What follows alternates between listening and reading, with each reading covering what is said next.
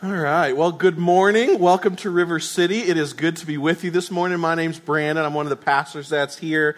I just want to say, if you are new or visiting, welcome. It is good to have you. If there's anything that we can do to help you get connected or plugged into the community here at River City, we would love to do that. I would genuinely love to meet you. I said last week that you can trust me because I have a good beard, and that's just the key sign of someone who's trustworthy. And then there was a guy here last week who had legitimately had a good beard, and he was like, I don't know. All right, well, it's okay, but we'll see, anyways. But I would genuinely love to get to know you, and so we are grateful that you are here. Looking forward to opening God's Word with you guys this morning. Just a note before we begin, if you have any questions about our passage this morning or something I say, I want you to just feel free, you can come ask me about that. I don't always have all the answers, but I'd love to help you grow and answer any questions I can, and so feel free, you can come find me. This year, we have been working our way through the Gospel of Matthew, just chunk by chunk, working our way through. And the main theme of the whole book of Matthew, if you've been with us, the big E on the eye chart of the Gospel of Matthew, is the proclamation that Jesus is the Messianic King that throughout the Old Testament God had been promising would come to rule and to reign, to come bring about his kingly rule and reign on the earth, that he would be the one who would come to set all things right. And over and over and over again throughout Matthew's gospel, what Jesus has been trying to get the disciples to see is that his coming wasn't the consummation of that kingdom. Instead, it was the inauguration of that kingdom. That his first coming hadn't been the end of the story. Instead, it was the beginning of the end. And so for the past 2 weeks, we have been in this final extended section of Jesus' teaching in Matthew's chapter 24 through 25. It's a section of teaching known as the Olivet Discourse. And in this section, what Jesus is doing is he's responding to some questions that the disciples, and if we're honest, really all of us have, about the end of the story. You see, Jesus is talking in these chapters about the end of the world and about his imminent kingly return and about the consummation of his kingdom. And what we've seen so far is that what Jesus wants these disciples to get, what's so important that they understand, both them and for us, is that as we think about the end of the story, what Jesus wants is for our eyes to be fixed on him. He's the author of the story, the king of the kingdom.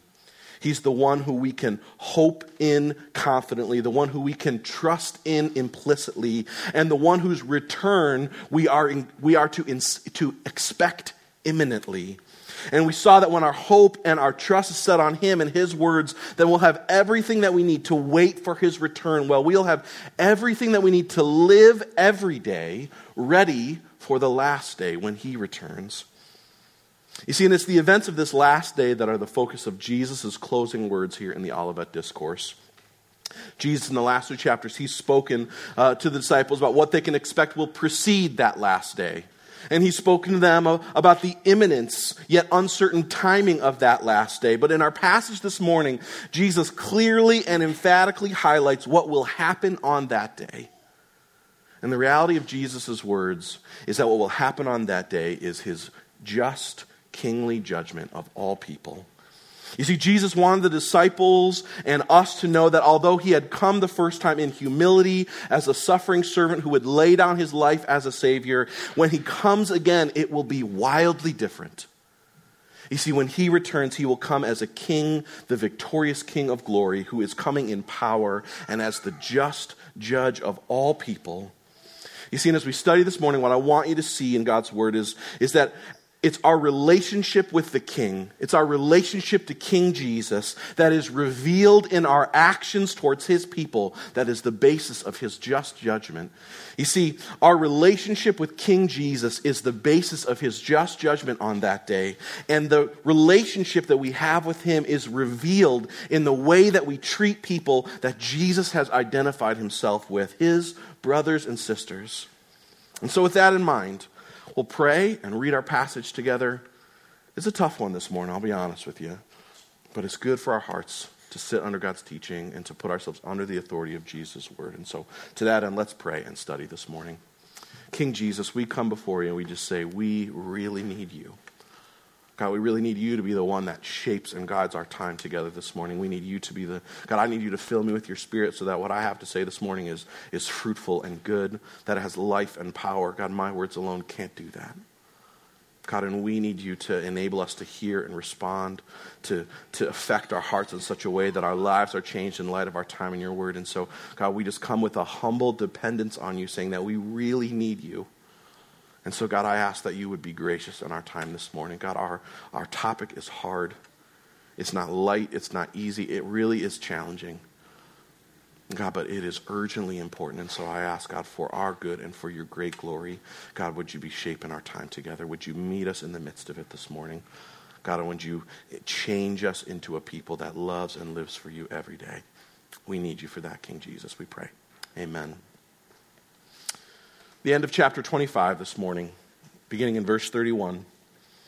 And when the Son of Man comes in his glory and all the angels with him, he will sit on his glorious throne, and all the nations will be gathered before him, and he will separate the people one from another as a shepherd separates the sheep from the goats. And he will put the sheep on his right and the goats on his left. And then the king will say to those on his right, "Come, you who are blessed by my Father, take your inheritance, the kingdom prepared for you since the creation of the world.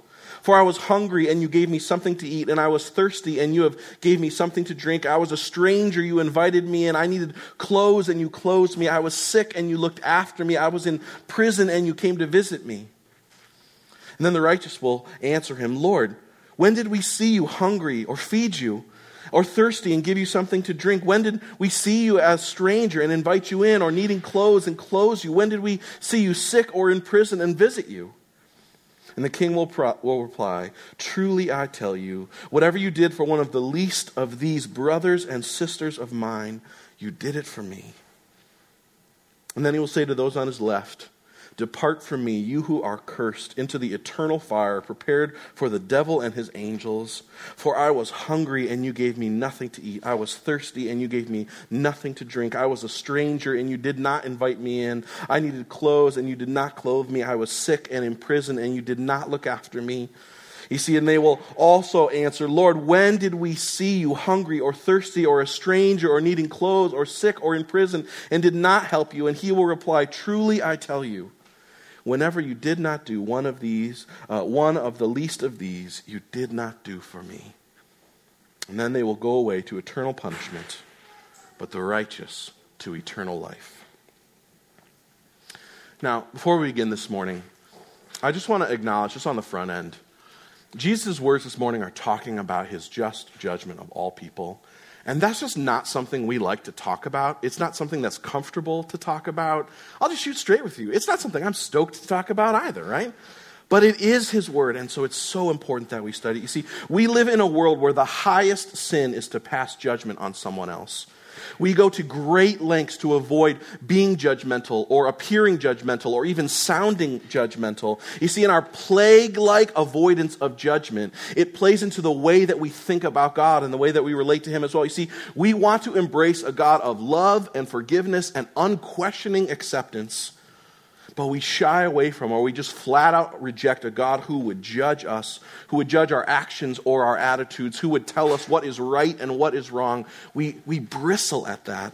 You see, and the truth is that a God of love and no judgment is not a God worth worshiping at all. You see, that's not a God who is good or who is just. You see, without God's just judgment, there is no love. You see, if I told my wife that I loved her, but I did not long for justice, I did not pursue judgment for when someone harmed her, you see, that's not love. You see, that's indifference at best. And really what it is hate. You see, the reality is that what we actually want is a God of love and forgiveness for us, and a God of a judgment and justice for others. You see, when we have been sinned against, we want immediate justice. But when we sin against others, we want a God of unending mercy and unending grace. You see, one pastor says it this way, we are all just selective hypocrites. You see, that's true of all of us, not just some of us. That's true of all of us. That's our default reaction. You see, and the reason why we bristle at the idea of a God who judges is because we are all sinners. Every last one of us who are under God's just judgment. You see, the most offensive thing about the Bible is the message of Jesus in our world is not the Bible's view of sexuality or marriage or money or politics or any of that kind of stuff. It is the proclamation that you and I are not God. that Jesus is, and that as God, he alone has the ability and the right to justly judge us. David Platt, in his book Counterculture, he writes this: "Tell any modern person that there is a God who sustains, owns, defines, rules, and will one day judge him or her, and that person will balk in offense. Any person would, and every person has." This is our natural reaction to God. You see, our passage this morning, it is a proclamation that Jesus is God, that he is King, and that one day he is going to return to sit on his glorious throne, consummating the kingdom that his first coming had inaugurated. And on that day, he will justly judge all people. And I know this morning as we begin, that is not a popular idea. That is not one everyone is just like pumping their fists about. But it is what Jesus' words clearly say this morning. And so we must wrestle with the reality of his words and how they are meant to inform and transform our lives, both for his glory and for our good. And so as we study Jesus' words this morning about his return and about his just judgment, I want to highlight 5 ways the passage describes what his kingly judgment will be like. 5 ways the passage describes what Jesus' kingly judgment will be like. And the first is this: the king's judgment will be personal. You see, the passage begins with Jesus foreshadowing a day when he will come and return in glory and in person. Verse 31 says this: "When the Son of Man comes in his glory and all the angels with him, he will sit on his glorious throne." You see, the passage and the rest of the Bible affirms this, that Jesus is coming back for real.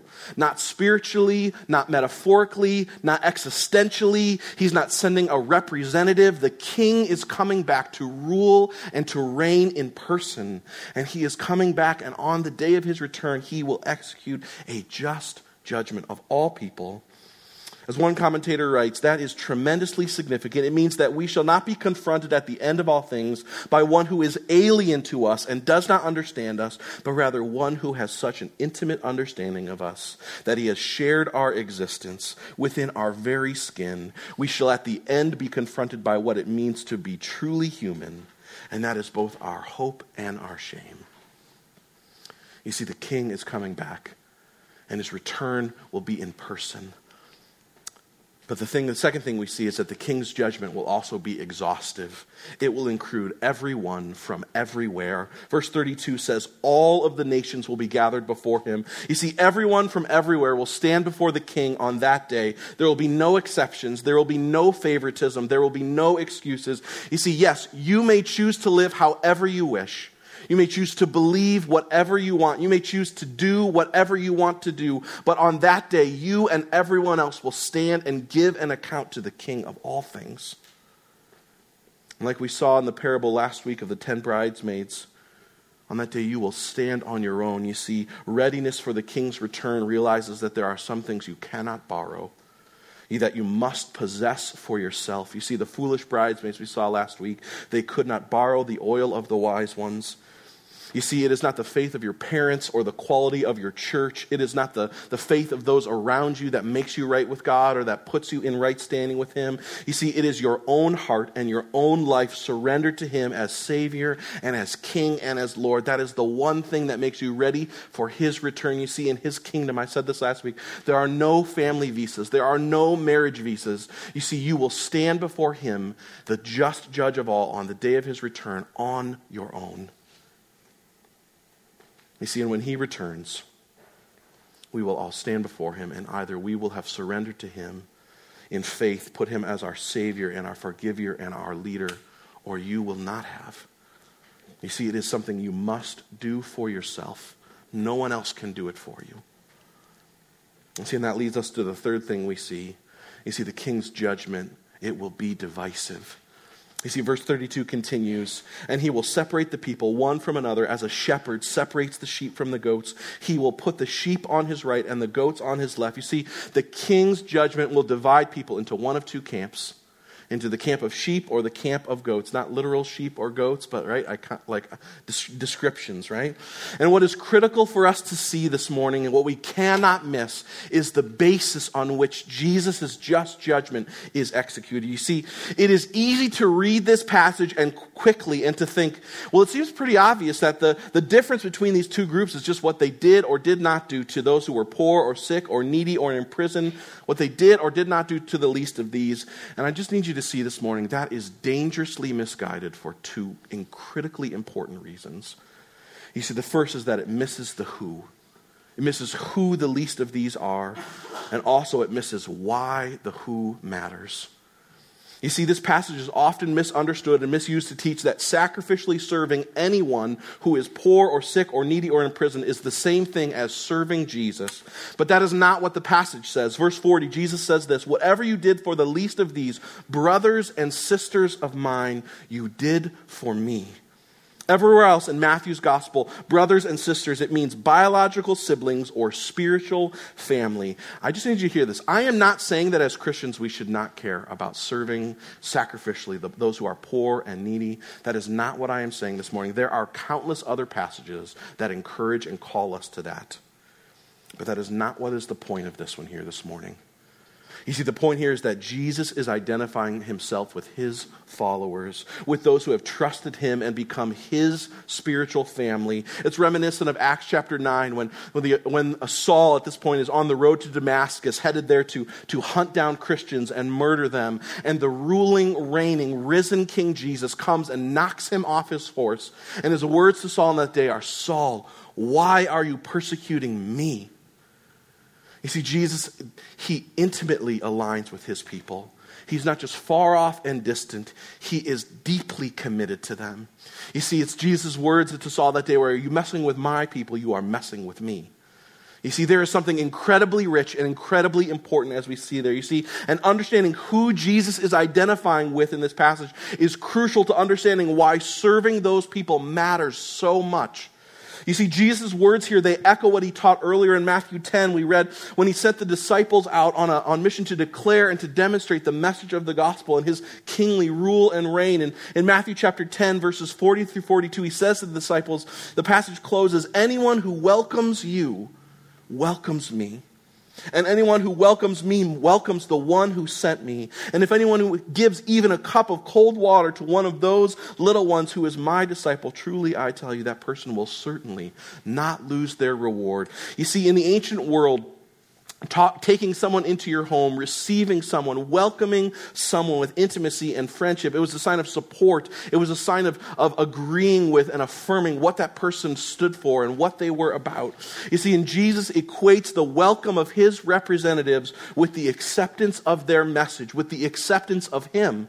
You see, and so what he's saying is the same thing in our passage this morning. He's saying how we treat Christians in need, especially those who are in need because of their commitment to his mission and to the reality of his purposes and their relationship with him. That's the thing that reveals the reality of our relationship with the King. One commentator puts it this way. Jesus is saying, if you really believe my gospel, how can you not be moved to help those who are suffering because of their commitment to my message? You see, the basis for the King's just judgment isn't ultimately people's actions towards anyone in need, but towards his disciples, his people in need. You see, because those actions reveal the reality of your heart and the truth about your relationship with him. You see, at the heart of Christianity is not good deeds. The heart of Christianity is relationship with King Jesus. You see, in that relationship, it changes our lives. It gets worked out. It gets revealed in a loving and sacrificial care and concern for others, especially those who are suffering because of their commitment to Jesus and his mission and his gospel. You see, there are two main ways you can tell what someone believes. You can look at what they say and you can look at what they do. And just spoiler alert, what people do is an exponentially better revelation of what they believe than what they say. Actions, they do indeed speak louder than words. You see, saving faith is changing faith. If your faith has not changed you, if it doesn't shape the way that you relate to other people, especially those who are Jesus' followers, then it hasn't saved you. I'll just be honest with you. I wrestled with this passage this week. Not in the sense of doubting my faith or in the sense of fearing judgment, but just in the sense of asking God, how do you want me to respond to you? What do you want me to do in response to your word? I want to put myself under your good kingly authority. You see, the reality is that you and I, we are wildly isolated in our country to the needs of Jesus' people all around the world who are suffering for their commitment to him. We are wildly isolated. We live in a country where persecution should have a lowercase p all the time on it. You see, I know that for me this week, one of the things that God was just making my heart aware of is that my unawareness of the needs of God's people who are suffering for his purposes, both locally and nationally and globally, that my unawareness about what is happening in that world is something that needs to change. It's the first thing that needs to change. And for me this week, I was thankful for our partnership with the Acts 29 Church Planting Network, which reminds us and connects us with churches that are being planted all over the country and all over the world in places that are often difficult and hard. Places that need prayer, places that need resources. And so I was thankful for the reminder of the connections that we have and the opportunities to awareness that we have there. I'm also thankful for organizations like the Voice of Martyrs that serve to help make us aware of the reality of people who are suffering for Jesus' kingdom, for being his kingdom representatives all over the world, so that we might pray and that we might give towards the kingdom's advancing in those places. And so I just need you to know, I don't have all the answers to what it looks like to take the super clear next step with all of that. I don't have this absolute clarity, but I just want to invite you this morning to begin to pray and ask God, how might he be calling you to care about people, his people, whether locally or nationally or globally, that are suffering and in need because of their commitment to him and his purposes.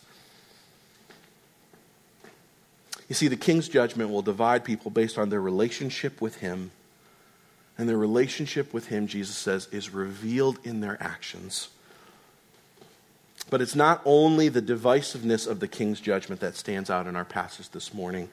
It's the surprising response to the king's judgment we see. You see, both the sheep and the goats, they're surprised by the king's judgment. Verse 37, then the righteous will answer him, Lord, when did we see you? When did we serve you? Verse 44, those on his left, the goats will also answer, when did we see you? When did we miss you? And the surprise of both of these groups reveals something incredibly important about their motives and their hearts. It reveals the truth about what's going on in their hearts. You see, the goats, those on Jesus' left, they ask him, when did we see you and not serve you? And Jesus says, that's the problem. He says, you serve only when you see the king, because you're trying to get something from the king. You see, and when I am not clearly present, neither are your good deeds. You see, Jesus is telling the goats, your lack of love and concern for my people who are hurting, it reveals that your heart has not been changed by the gospel. It reveals that you are not a citizen of my kingdom. It reveals that you are not a child of the king. And in contrast, the sheep's surprise to Jesus' words, it reveals that their hearts truly have been changed by the gospel. Hearts that are motivated to care for and to sacrificially love and serve others, rooted in the love that they have been served with and loved with and cared for with.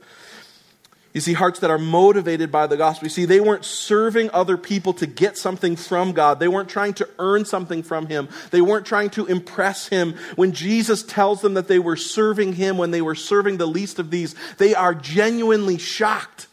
They are surprised. One commentator highlights this: their surprise is not unimportant.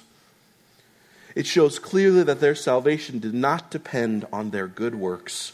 For in doing those works, they must have known that they were doing things that other people did not do. But clearly, their kindness to the needy was not in order to gain a reward and merit salvation, but was part of the way they lived in response to what Jesus had done in them and for them.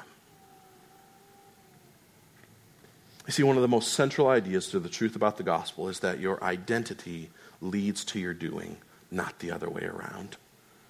Your identity leads to your doing, not the other way around. An apple tree, it produces apples, not in order to become an apple tree, but because it already is.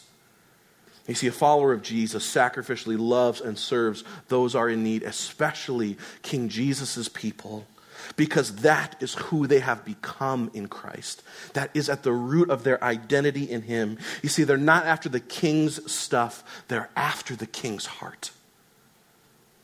You see, in response to who their actions reveal them to be, it is the king's great joy to give them their inheritance, the eternal joy of his kingdom that he has prepared for them. You see, and that leads us to the last thing we see about the king's judgment. The king's judgment this morning we see will be eternal.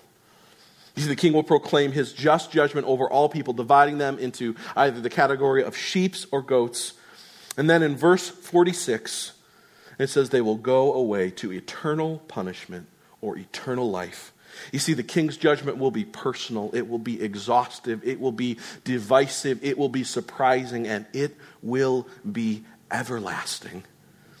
We saw this last week. There is no recourse for the burgled homeowner. There are no do-overs. All is lost. There is no second chance for the unfaithful or lazy servants we read about last week. Their punishment is immediate. It is final. There is no court of appeals. There is no back door for the foolish bridesmaids who are too late to the party. The party is closed. They are not on the guest list. You see, the king's just judgment on that day will be final. And it will be eternal, and it will lead to either one of two things. It will lead to either eternal blessing or eternal punishment. Verse 34, then the king will say to those on his right, come, you who are blessed by my Father, take your inheritance, the kingdom prepared for you since the creation of the world. You see, the king has prepared a kingdom for his people. It is one of unending life and unending joy and unending blessing, because it is one where the king will be face to face with his people.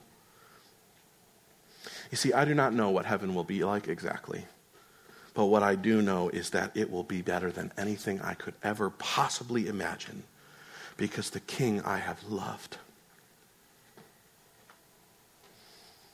the one who I have longed for and lived for, will be there. That's the good news about what heaven will be like. You see, this kingdom is not a reward for good works, but it is a result of saving relationship with the king.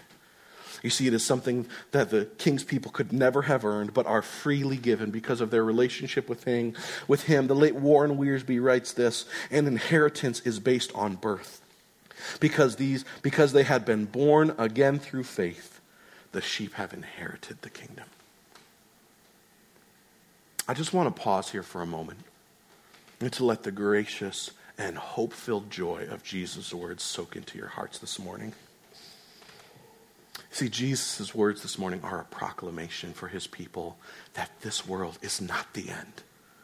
That whatever pain or joy this world has to offer, however long or short, however weak or great, it is but a flash in the pan. And what awaits God's people is an unending, incomparable life of blessing and joy and relationship with him in his presence, full of love and grace and life and joy.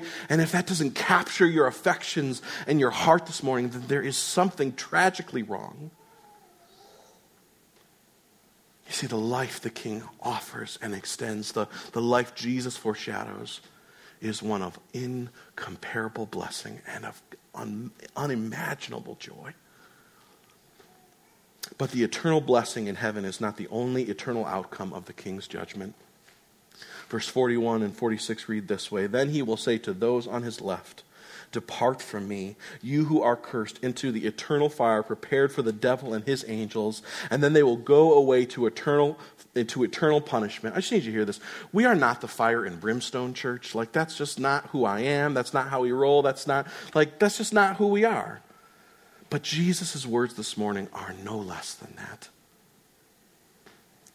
You see, in contrast to the eternal blessing of those who have embraced Christ, there is eternal, unending, unrelenting punishment for those who have not. You see, those who have not surrendered to Christ they don't simply cease to exist, either immediately or eventually. You see, hell is a place of eternal punishment for God's enemies. One commentator says it this way: hell is not a place where the devil torments sinners. Hell is a place where the devil is tormented alongside them.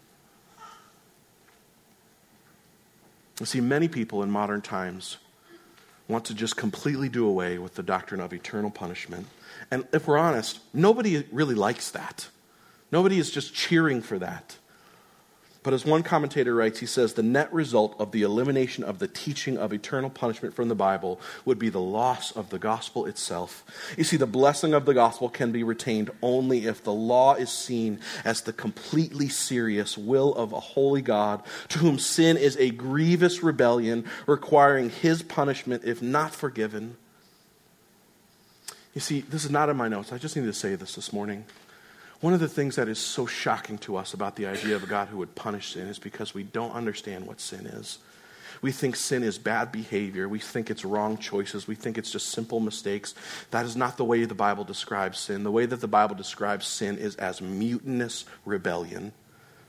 You see, at the heart of sin is that each and every one of us have said to the King of the universe, I reject your good rule and authority. I will live as I see fit. I will do as I see fit. I will enthrone myself as the arbiter of what is true and right and good. I will be king. I will be God. You see, that is at the root of what sin is. You see, sin is a mutinous rebellion against the King of the universe. You see, and there must be just punishment. Otherwise, God is not good. And he is not just. You see, and at the heart of the agony of the eternal punishment of hell is the exact opposite of what is at the heart of the eternal blessing of heaven. It's the presence of God. You see, the blessing of heaven is marked by the eternal, unending presence of the King who lives in the kingdom that he has prepared for his people. And the curse of hell is marked by the complete and forever utter absence of that King. You see, verse 41, the King says to those on his left, depart from me. St. Augustine, he wrote this, to be lost out of the kingdom of God, to be an exile from the city of God, to be alienated from the life of God, to have no share in that great goodness which God has laid up for them that fear him, has wrought out for them, that trust in him would be a punishment so great that supposing it to be eternal, no torments that we know of, continued through as many ages of man's imagination can conceive, could possibly be compared with. I need the gravity of Jesus' words. I need them to sink into your hearts this morning. You see, Jesus is not playing a game. The stakes are immeasurably, incalculably high. The late R.C. Sproul, he said this, that most Americans today believe that justification is by death alone, which means that all you have to do to get to heaven is to die. Everyone who dies automatically goes. You see, in this passage, it flies in the face of that thinking. It flies in the face of the pluralistic thinking of our world. You see, we are not all taking different roads up the same mountain. We will not all end up in the same place. You see, Jesus' words here are abundantly, immeasurably, absolutely clear. You see, when he returns, he will justly judge all people. And every person will either go to heaven or hell. And that's the truth of his word.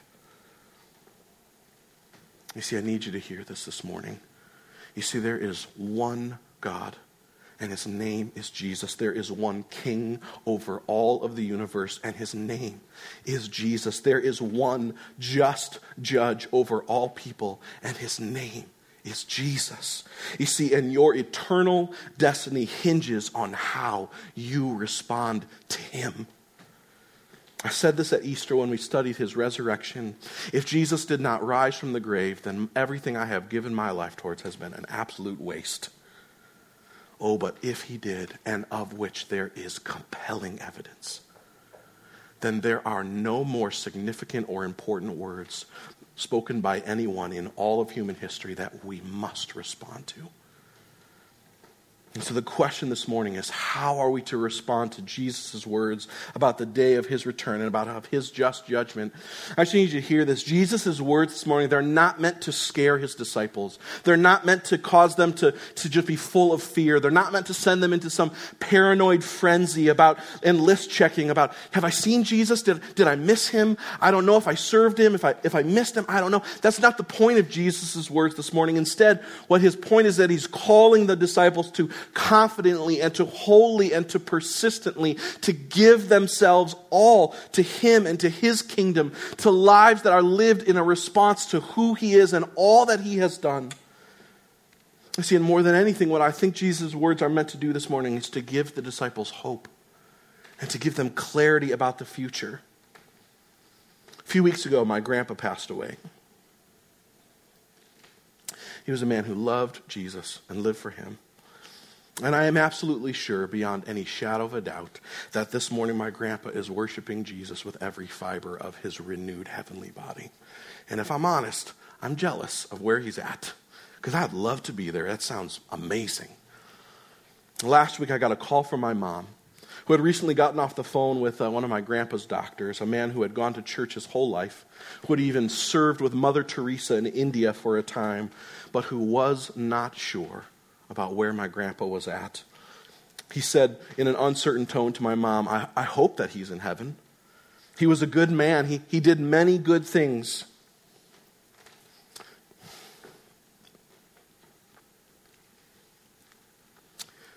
In response, my mom wrote him this letter. See if I can make it.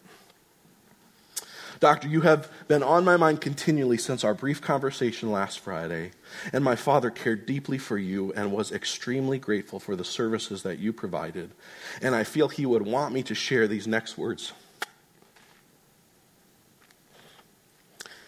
I feel he would want me to share these next words with you so that you could be confident of his whereabouts, but also so that you could be confident about where you will be on that day, that you pass from this life into the next. You see, one of the greatest blessings of God's word is that it does not leave us to wonder concerning our eternal state, but clearly marks out how we can confidently know. You see, I am sure that many of these truths are not foreign to you. In Romans chapter 3:23, it states that we have all sinned and fall short of God's glory. In Romans 6:23, it states that the price of our sin and our rebelliousness is death, but there is hope. You see, the verse continues with these words, but the free gift of God is eternal life in Christ Jesus our Lord. God came on a rescue mission for us, she writes. Romans 5:8 says, while we were still sinners at the right time, Christ died for the ungodly. He lived the perfect life that we could never live. Then he died taking our place so that we could be forgiven and empowered by him to live a life worthy of his sacrifice. It's not something that can be earned. Ephesians 2:8 and 9 says, for by grace you have been saved through faith, that this not of your own doing. Instead, it is the gift of God, not a result of works, so that no one may boast. 1 John 5:13 tells us that all this was written so that we may know with absolute certainty that we have eternal life. She closes the letter this way. I am certain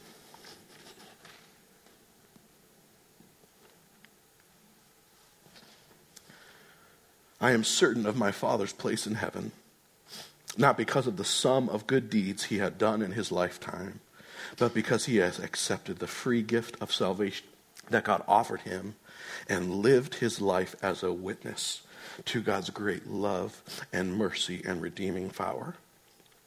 My prayer is that you too will accept his gift so that you may know that your life and future are secure in him.